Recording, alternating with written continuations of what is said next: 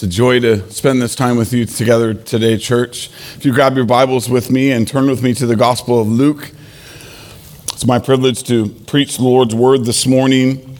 The next portion that He's ordained for us here in chapter 2, today looking at verses 25 through 35. A sermon that I've titled the Song of Simeon.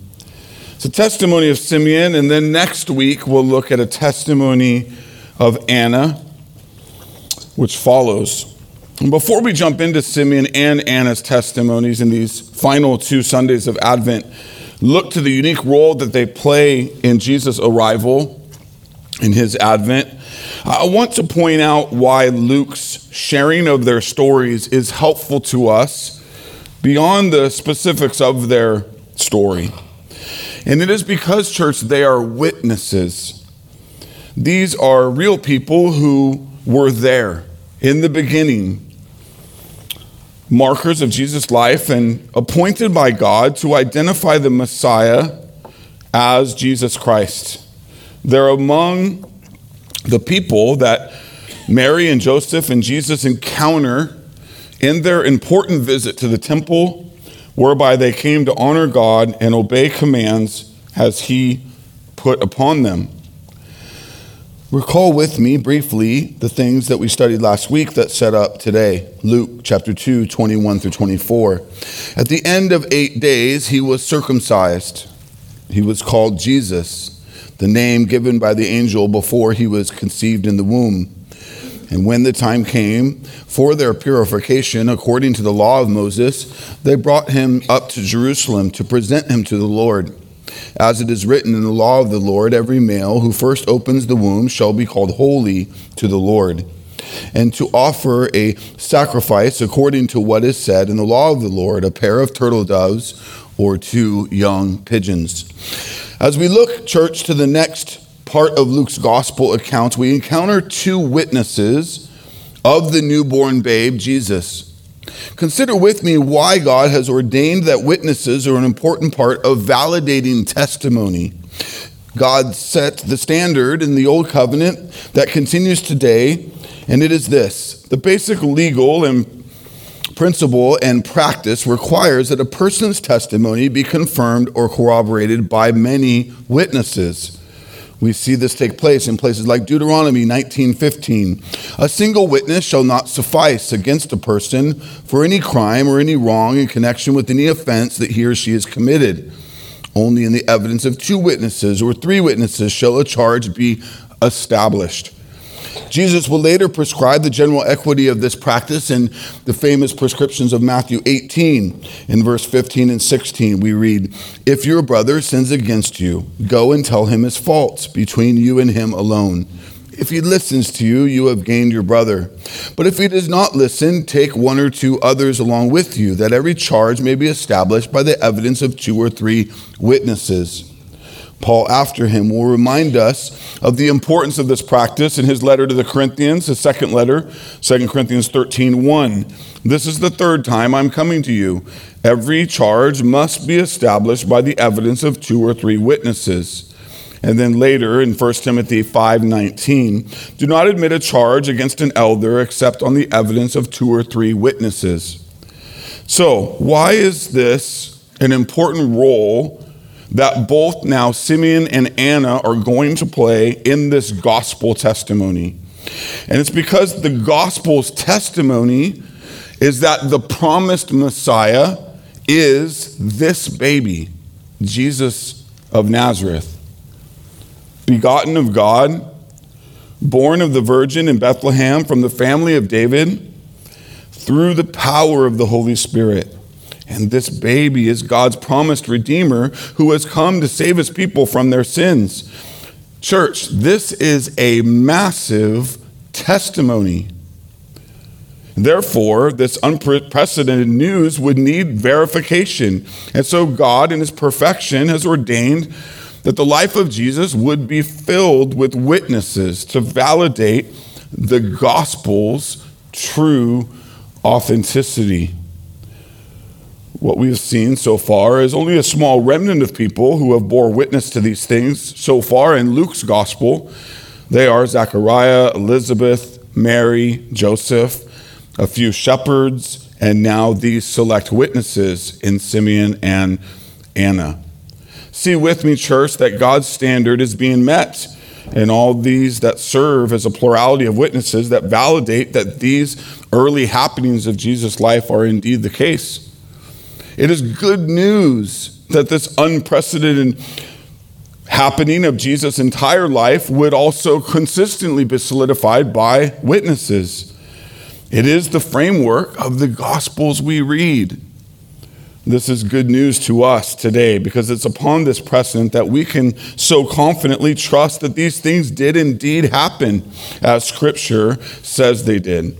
Praise God for his validating of these hallmark events in Jesus' life with so many witnesses. We are surely to be blessed by what each bring to the advent of God the Son who took on flesh that first Christmas. With that, let's look to the testimony of Simeon this morning and his interaction with Jesus' family in this most special visit to Jerusalem. We pick up in verse 25, Luke 2:25. Now there was a man in Jerusalem whose name was Simeon, and this man was righteous and devout, waiting for the consolation of Israel, and the Holy Spirit was upon him. Simeon is known in the Scriptures for this, and this is it. He's not known elsewhere for any part of his testimony. What we gather is that this is a simple man who resides in Jerusalem. We do not know his age. We do not know his vocation. We do not want to guess. What we do know is this. We know his spiritual condition because it's declared. He is described as righteous and devout, and the Holy Spirit was upon him. This is what the Lord has ordained to testify of him.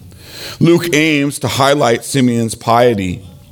This means Simeon took seriously the commands of God and was faithful to honor his Lord by obeying them in the days the Lord had given him.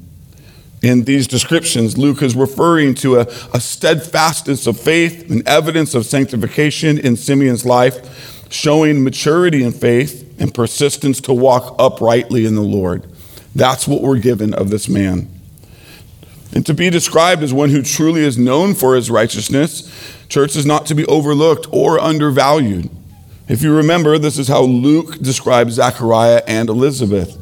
Luke 1:6, they were both righteous before God, walking blamelessly in all the commandments and statutes of the Lord. Oh, how each of us who belong to Christ should long for these things to be true of us.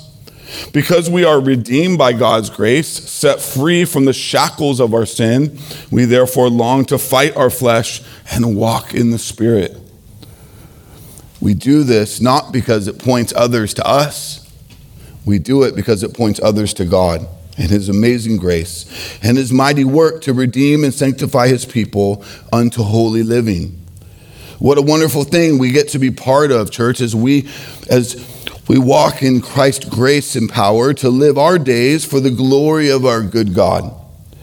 May our true heart conviction be one of gratitude to be counted among those whom God has redeemed by Christ and is sanctifying by the Holy Spirit.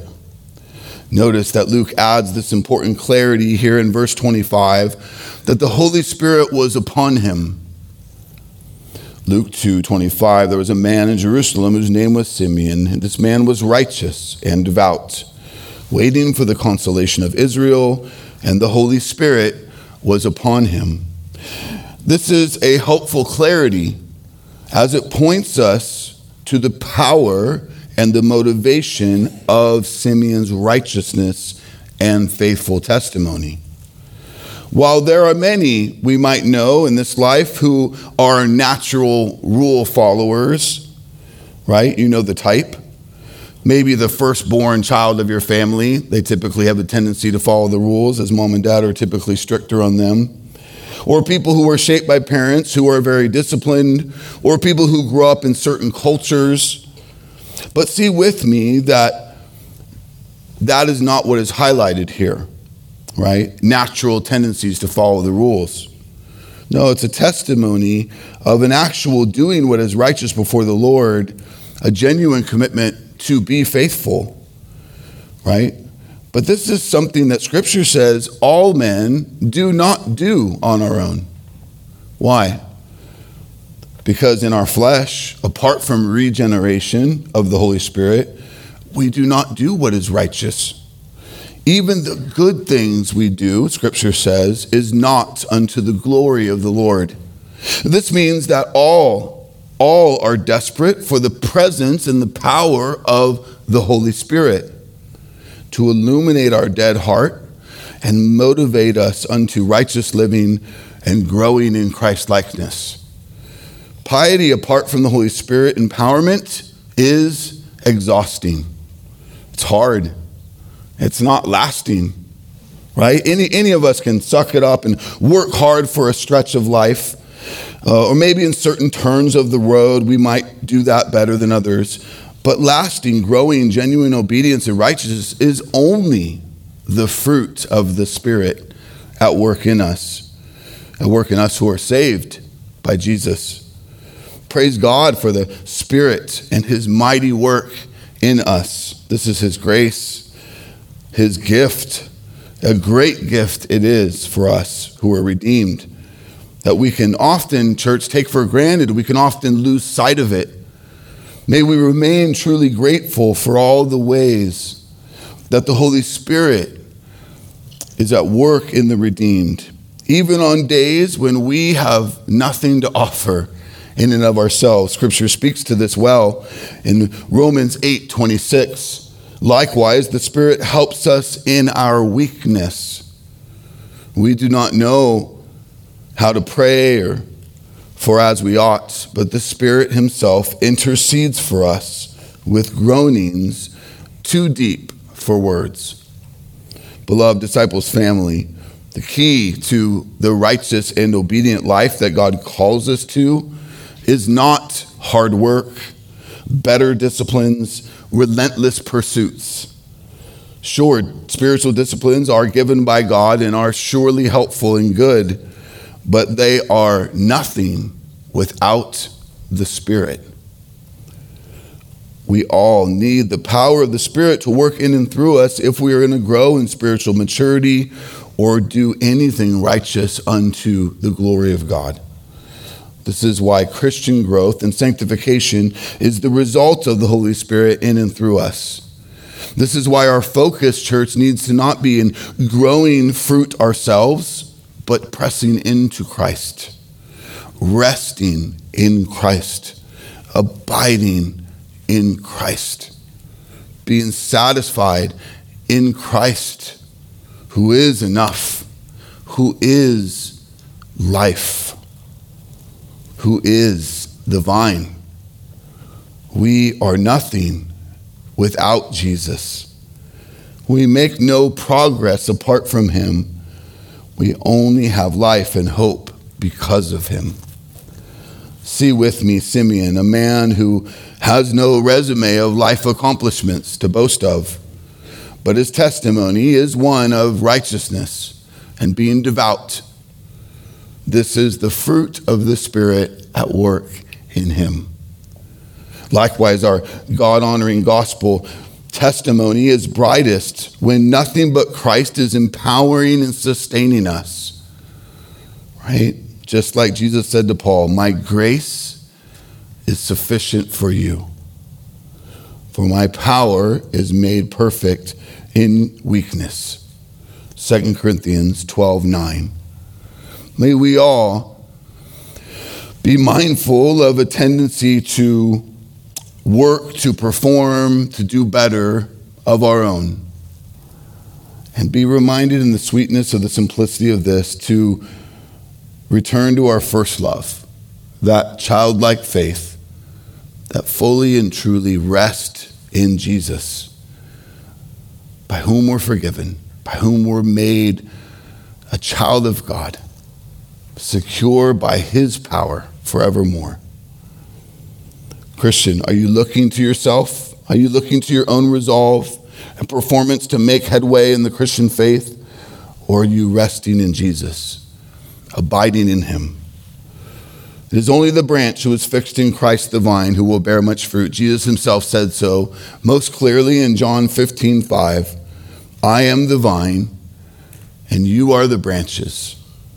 Whoever abides in me and I in him, he it is that bears much fruit. For apart from me, you can do nothing.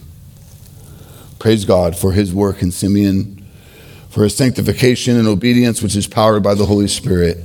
Surely the Lord uses this to cause many to glorify God. May that be the same for us as well, church. Jesus said, you are the light of the world. A city set on a hill cannot be hidden, nor do people light a lamp and put it under a basket, but on a stand, and it gives light to all in the house. In the same way, let your light shine before others, so that they may see your good works and give glory to your Father who is in heaven. Matthew 5:14-16. One theologian makes this observation of Simeon's testimony. There surely was many pious people in the temple at that time, but piety alone is not enough to bring recognition of the nature of this child. The Holy Spirit at work in him is what is directing Simeon's actions and speech. Praise God for God the Holy Spirit's work in each of us, for whom he's graciously saved. May he do his mighty work in and through us in these days he's given. Now there was a man in Jerusalem whose name was Simeon, and this man was righteous and devout, waiting for the consolation of Israel, and the Holy Spirit was upon him. That phrase, waiting for the consolation of Israel, is important. First, what is the consolation of Israel? And even before that, what is a consolation? Consolation means to bring comfort, to be consoled, to be comforted. Simeon was hoping and waiting on the consolation, the comfort of Israel. This was something prophesied about many generations before. We see it in Isaiah 40:1-2. Comfort, comfort my people, says our God. Speaks tenderly to Jerusalem and cry to her that her warfare is ended, that her iniquity is pardoned, that she has received from the Lord's hand double for all her sins. Israel was God's chosen people of all different groups of people in creation in the Old Covenant. The Old Covenant view of being comforted was to see an end to warfare and to have her iniquity and sin truly pardoned. The Old Covenant, though, was still only a temporary provision. One of its main and greatest purposes was to point to the ultimate comfort and salvation. The only one who could ultimately do this for God's elect was the Messiah, the promised Redeemer. This is where baby Jesus comes in, and Simeon's unique role to identify him, the consolation of Israel. Look with me at verse 26. It had been revealed to him by the Holy Spirit that he would not see death before he had seen the Lord's Christ. Not only is Simeon faithful and obedient and full of the Holy Spirit, he is given what we're told here, a very special assignment by the Holy Spirit, which was, by the power of the Holy Spirit, to be able to identify the Lord's Christ. Again, so many witnesses to mark that the babe born in Bethlehem truly is the Messiah who comes to save his people from their sin. If you remember, the title Christ means Messiah, royal Redeemer. God's Christ, the Messiah, the promised Redeemer, is Jesus. He is God the Son, who has taken on flesh to come and save his people from their sins. Verse 26 says that God promised Simeon that he would not die until he saw the Messiah. Consider the magnitude of that promise after Simeon received it. This meant the Messiah was going to come in his lifetime. That was truly groundbreaking news in and of itself, when you consider that the Jews had been waiting for generations upon generations upon generations for the arrival of the Messiah. He's coming in my lifetime. I'm going to see him. Marvelous. It would be like God telling you and I today that Christ will return before you and I die. Think about what anticipation you would have if you knew you would experience his return in the flesh in this time in life before you die. Think about the ways that it would potentially even embolden your faith. This marvelous thing promised to Simeon. I love what this meant for him, especially on the day that the Holy Spirit made it clear to him that Christ is here. Right? Promised that he would come in his lifetime, and now the Holy Spirit is making it clear to Simeon, he's here. Now, not later. Here, not somewhere in the world. Here.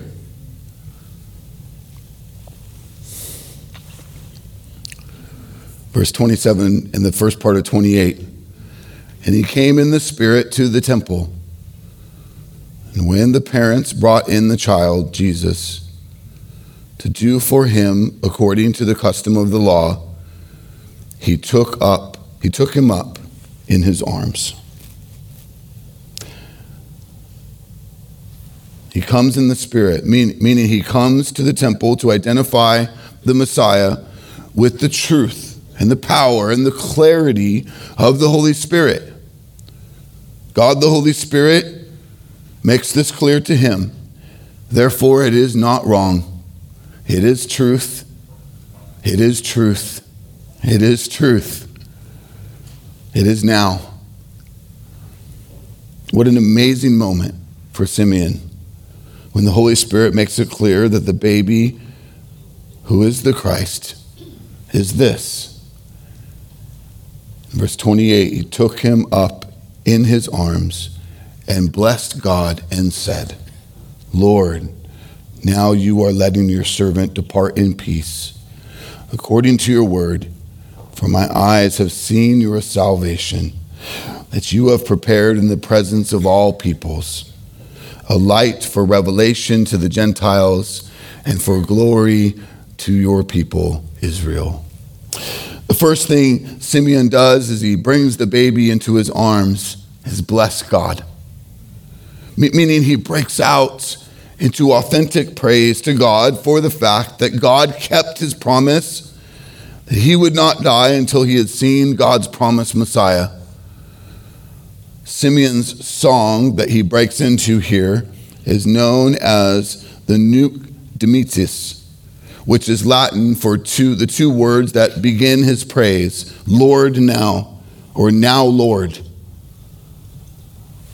I will tell you, I've heard Simeon's song sung in Latin, and it is truly beautiful.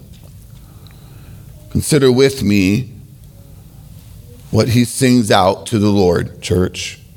Lord, now you are letting your servant depart in peace, according to your word, for my eyes have seen your salvation. First, he says, you're letting your servant depart in peace, according to your word. This is reference to the promise that God made that he would not see death before he had seen the Lord's Christ. To depart in peace is a phrase used of old to describe one who dies in true peace. Death is our enemy. What a gift it is to have true peace at the brink of such a threshold. Meaning, this person's not undone. They're not full of remorse or regret. No, they're at peace, truly, and ready to die. We see this used in Genesis 15:15 in a very important moment in history when God promised that Abram would also die in peace. Genesis 15:15, as for you, you shall go to your fathers in peace. You shall be buried in a good old age. Simeon is so overjoyed by the presence of God's salvation that there's no greater thing he'll experience in this life. He's truly fulfilled and ready to die.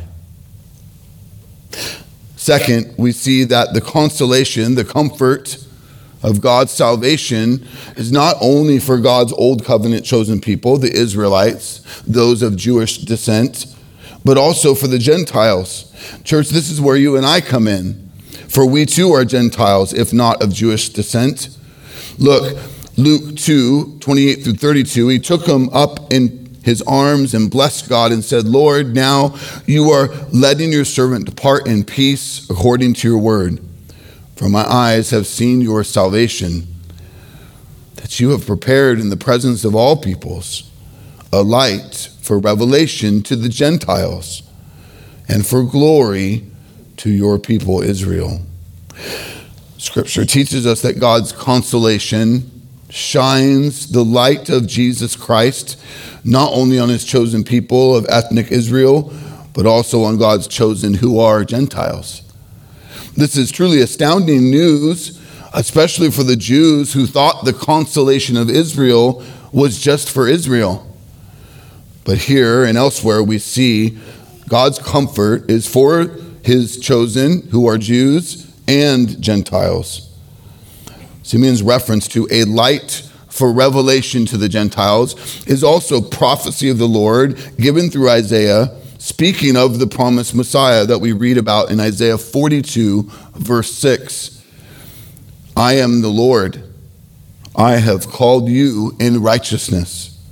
I will take you by the hand and keep you.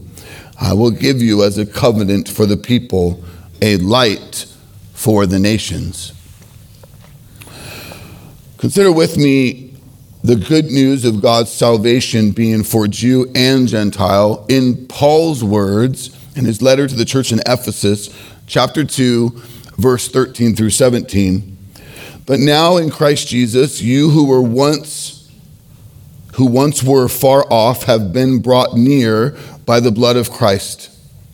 For he himself is our peace, who has made us both one and broken down in his flesh the dividing wall of hostility by abolishing the law of commandments expressed in ordinances, that he might create in himself one new man in place of two, so making peace, and might reconcile us both to God in one body through the cross, thereby killing the hostility. And he came and preached peace to you who were far off, and peace to those who were near.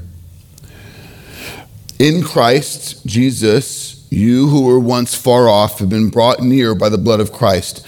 Church, praise God for the sacrifice of Jesus in our place. Without it, we would have no hope, no salvation, no true peace. Verse 14 here in this passage, for he himself is our peace, who made us both one and has broken down in his flesh the dividing wall of hostility. So many layers here. Basically, in summarizing quickness, Paul basically says that Christ's life, death, and resurrection is the means of true and lasting peace, as we're celebrating here today on this third day of Advent. I'm with us. That Christ's life, death, and resurrection has made reconciliation among men. That Christ's life, death, and resurrection has made reconciliation between God's elect and God. Church, this is the gospel. It's the good news. God's saving grace, what Jesus accomplished in his flesh for us. He, speaking of Jesus, God the Son, took on flesh, the incarnation, sacrificed himself in his flesh, in our place, the substitution. The victory of the cross meant the dividing wall between us and each other, between us and God, is torn down. Praise be to God.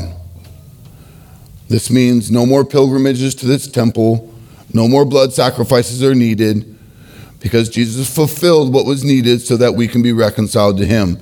That's the emphasis in verse 15 by Paul, by abolishing the law of commandments expressed in ordinances. Paul is saying the old covenant positive law is done away with. It's abolished. It's not necessary anymore because in Christ it's finished on our behalf. And he puts into place a better covenant with God called the covenant of grace. The new covenant, a lasting covenant between God and his eternally chosen people, by which we celebrate with the Lord's Supper this morning. A people made of ethnic Jews and Gentiles. A people of every tribe and tongue and nation. Church, celebrate this good news with me this morning. The old covenant law said, do this and live. The new covenant says, it has been done for you by Christ so that you can eternally live.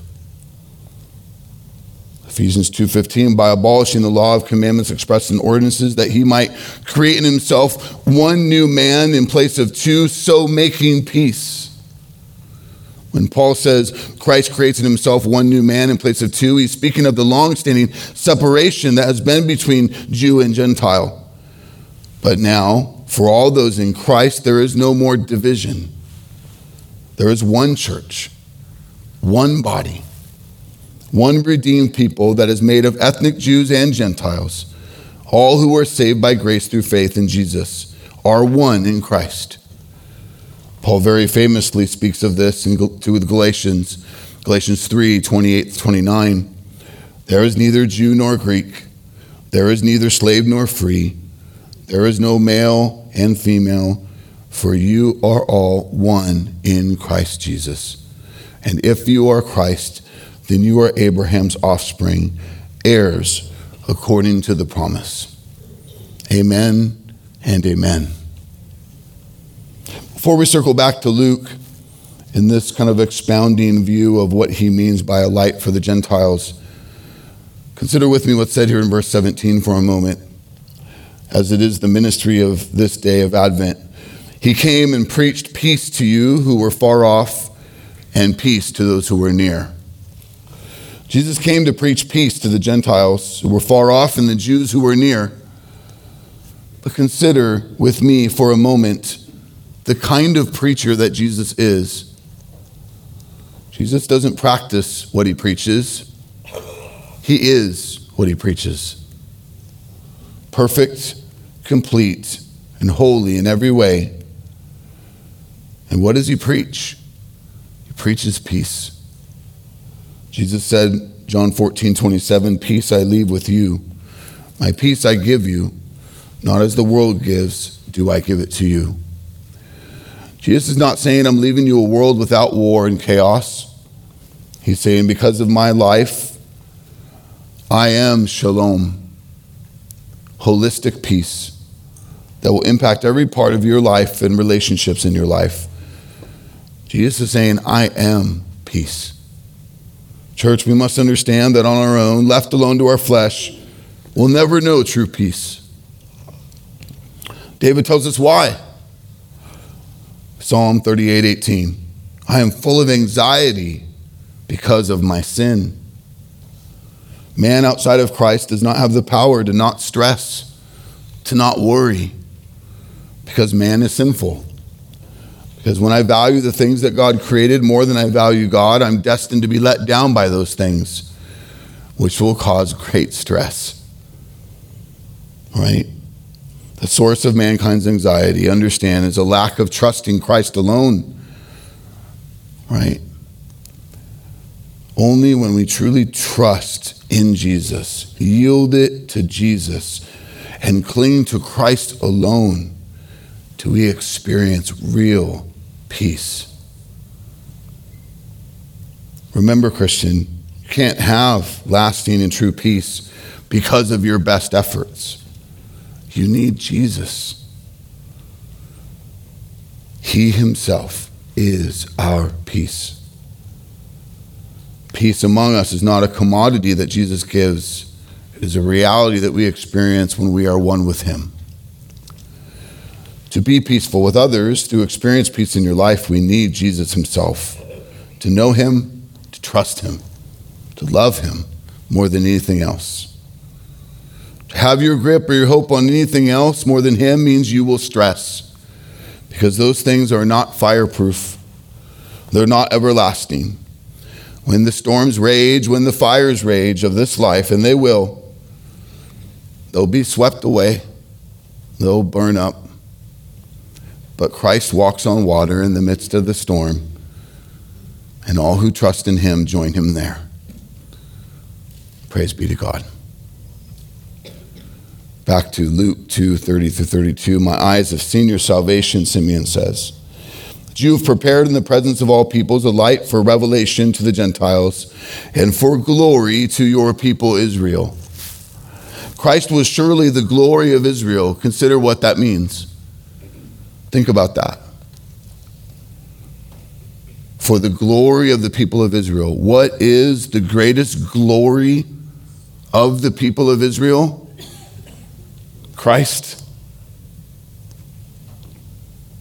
All the covenants, all the promises to Abraham, Moses, David, all of God's amazing work among them are but a type and pale in comparison to the antitype. All these things pointed to Christ. Church, it is the highest honor of the Jewish nation. Jesus. Why? Out of Israel would come the Messiah to be the Savior of the world. All glory belongs to Christ.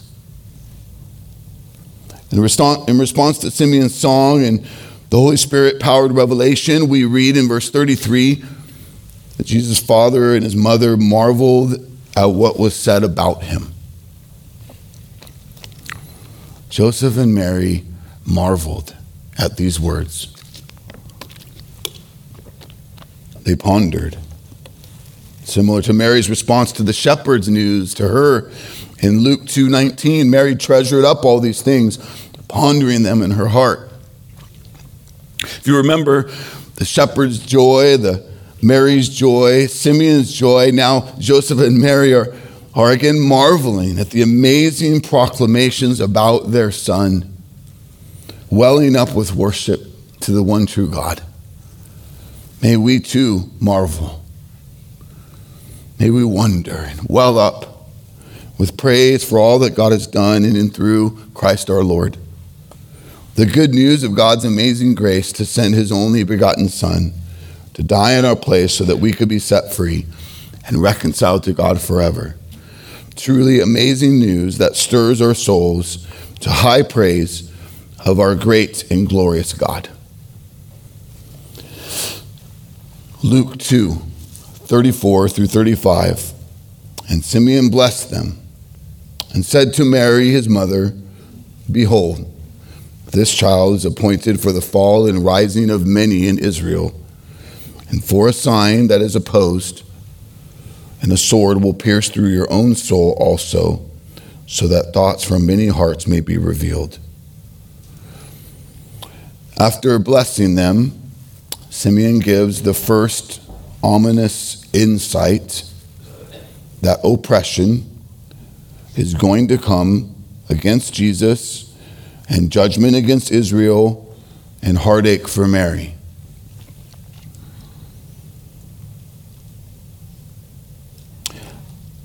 I think sometimes at Christmas time when interacting with these texts, we like the sweet and positive stuff, and we don't want to turn to the hard stuff.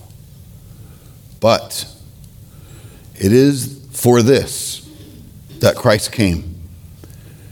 And for this, why we really praise him now and forever. And so let us see it clearly, church, what he came to do in these clarities that Simeon gives to Mary. Behold, the child is appointed for the fall and rising of many in Israel, and for a sign that is opposed. This child is appointed, means prophesied that this will happen. Prophecy of old found in Isaiah 8:14 and 15. He will become a sanctuary and a stone of offense and a rock of stumbling to both houses of Israel, a trap and a snare to the inhabitants of Jerusalem. And many shall stumble on it and shall fall and be broken and shall be snared and taken. The idea and the imagery is referenced, this idea and imagery is referenced all throughout the New Testament as well. For example, the Apostle John says in the opening of his gospel account, John 1:11, speaking of Jesus, he came to his own, and his own people did not receive him. Those of Israel did not receive him. Many rejected him. The Apostle Peter speaks this way in 1 Peter 2:4, as you come to him, a living stone, rejected by men, but in the sight of God, chosen and precious. Other prophecies of old speak of the Messiah as a stone, both the cornerstone of the church and a stumbling stone for the builders who reject him. Consider Psalm 118, verse 22. The stone that the builders rejected has become the cornerstone. Here we're introduced to the fact that many would reject the Messiah, but that would not prohibit him from becoming the cornerstone of God's redeemed people, house of God. The builders is a reference to the ecclesiastical builders, the chief priests, the scribes, the Pharisees, who directed the people to build on the traditions of the elders, on their own legal righteousness. These refused to receive Jesus as the Messiah and to believe unto him. Acts 4:11 through 12. This Jesus is the stone that was rejected by you, the builders, which has become the cornerstone, that there is salvation in no one else, for there is no other name under heaven given among men by which we must be saved. Who is the cornerstone? He is Jesus Christ, God the Son, the Messiah, the mighty Savior, the royal Redeemer, our risen Lord. Hear me clearly today. There is no redemption. There is no new covenant. There is no eternal belonging to God's house if there is no cornerstone, if there is no Christ. It is all these things that Simeon's prophecy declares when he says to Mary, behold, this child is appointed for the fall and rising of many in Israel, for a sign that is opposed. Those who reject and oppose Jesus alone as Savior and Lord will fall, and those who trust their lives to him will truly rise. In this, we have a very particular thing that Jesus' advent, his arrival, means to mankind. A clear dividing line. Whether or not you are with him or against him. Jesus himself speaks to this in places like Matthew 10:34. Do not think that I have come to bring peace to earth. I have not come to bring peace, but a sword. What is Jesus saying in this passage? He says, I've come not to bring peace, but a sword. Well, it doesn't mean the peace that he claims elsewhere to bring to his people. It means he doesn't come to bring a temporary circumstantial peace among all of mankind, like the beauty queens all like to ask for. Atheists and people of other false religions are willing to talk about how peaceful or loving Jesus was, or how the world should learn from his hippie-like ways, right? That's kind of like the outsider-in perspective on Christ.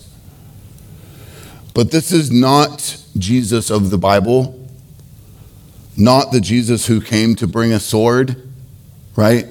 These are picking and choosing what they like about Jesus and rejecting the others at their own detriment to continue in false belief and other things. A sword cuts apart. It divides. It's a symbol of war.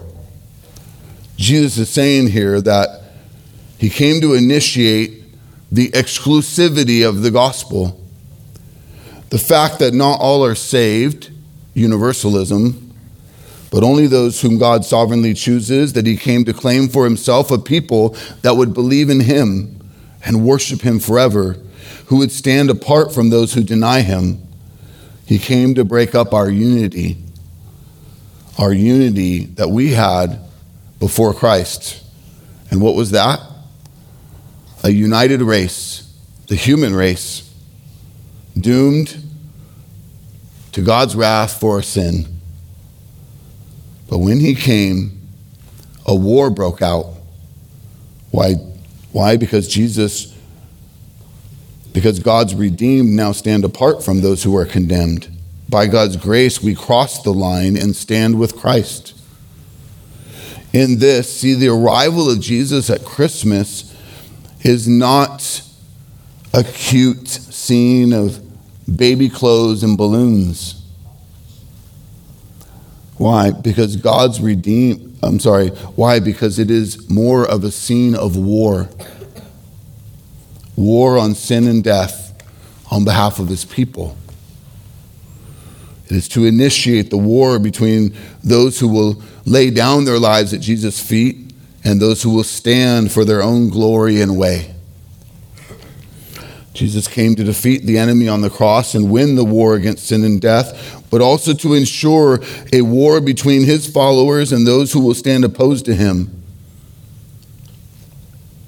This is what Jesus said 2 verses prior to what I just read, Matthew 10, 32 through 33. Everyone who acknowledges me before men, I will also acknowledge before my Father who is in heaven. But whoever denies me before men, I will deny before my Father who is in heaven. He came to draw a line of clear distinction, saying you're with me or you're against me. There's no in between. It is my true prayer that you see and savor the grace of God in the gift of his only begotten Son, who came to die in your place so that you could be forgiven of your sin, to trust your life to the lordship of Jesus, to cross the line, to live and to one day reign with him forever. This is Simeon's point, the final part of our passage. A sword will pierce through your own soul also, so that thoughts from many hearts may be revealed. Mary would go through great suffering. In Jesus' life, death, resurrection, many thoughts would be revealed. Many true testimonies would be revealed of where people really stand, with or against him. Everyone will be tested for which side they stand, with Christ or against him. I pray it is God's gracious will to give you saving faith in Jesus alone, so that you too cross the line unto salvation and eternity with God forever. It is here that even Mary, we see, will be greatly tested. How so? In a test that, if I polled you parents, might be the greatest test of all of your life, would be. A sword will pierce through your own soul. To describe the great suffering that she would uniquely face as her truly innocent baby boy, one day tortured, brutally murdered in the place of sinners. R.C. Sproul once wrote regarding these words to Mary given by Simeon, I wonder how many times she recalled what Simeon said, thinking, what did he mean? Did she think of his words when her child grew up and before her eyes was hanging on the cross, and at his death the soldier took his spear and pierced Jesus' side? Do you think Mary felt that not just in her side, but in her soul? She must have finally known that this prophecy had come to pass. Simeon said to Mary, a sword will pierce through your own soul. The truth is, church, many parents in this life will go through very hard things when it comes to our kids. Whether it is by someone else's sinful doing to them, or their own sinful doing, or simply, as God makes clear in Scripture, the providence of God to use their life amidst great suffering and hardship for His purposes.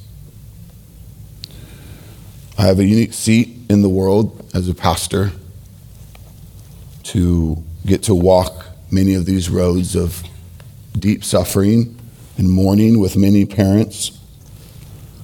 And often what comes to mind for me is the suffering of Mary, who watched her truly perfect and holy Son be so brutally beaten and publicly mocked and murdered. I can only imagine the depth of her pain and heartache in this. Truly, it must have reached to her soul and been the greatest test for whom she truly loves the most and belongs. I praise God for her steadfastness in it all. Not only was Mary faithful in her giving birth to Jesus among hard, miserable circumstances, and then to faithfully raise him, only to be open-handed with his days, his life, even what we witnessed earlier at the Lord's Supper, what he had to do to be faithful to his mission, right? Then to watch him ultimately suffer and die so that you and I could be saved. What a gift. Church, I pray it's the same with each of us who might face deep heartache and hardships in this life, that while it cuts very deep, that we too would remain steadfast in faith in our good God who reigns over all these things for his glory and our good. May it be so. Pray with me. Father, what a good God you are. For despite the things we face, the struggles of life and of our flesh, our mind, you have done such a marvelous thing to make us yours. For this we are truly grateful. Oh Lord, help us to be fixed on Christ, resting in Jesus, hoping in Jesus, experiencing the peace of Jesus amidst all these things, knowing that you are at work in a marvelous and mighty way for your glory. Use us, Lord, for your glory and the good of many. Thank you for the testimony and the witness of Simeon and its blessing to us this morning. Hear us as we worship you. In Jesus' name we pray. Amen.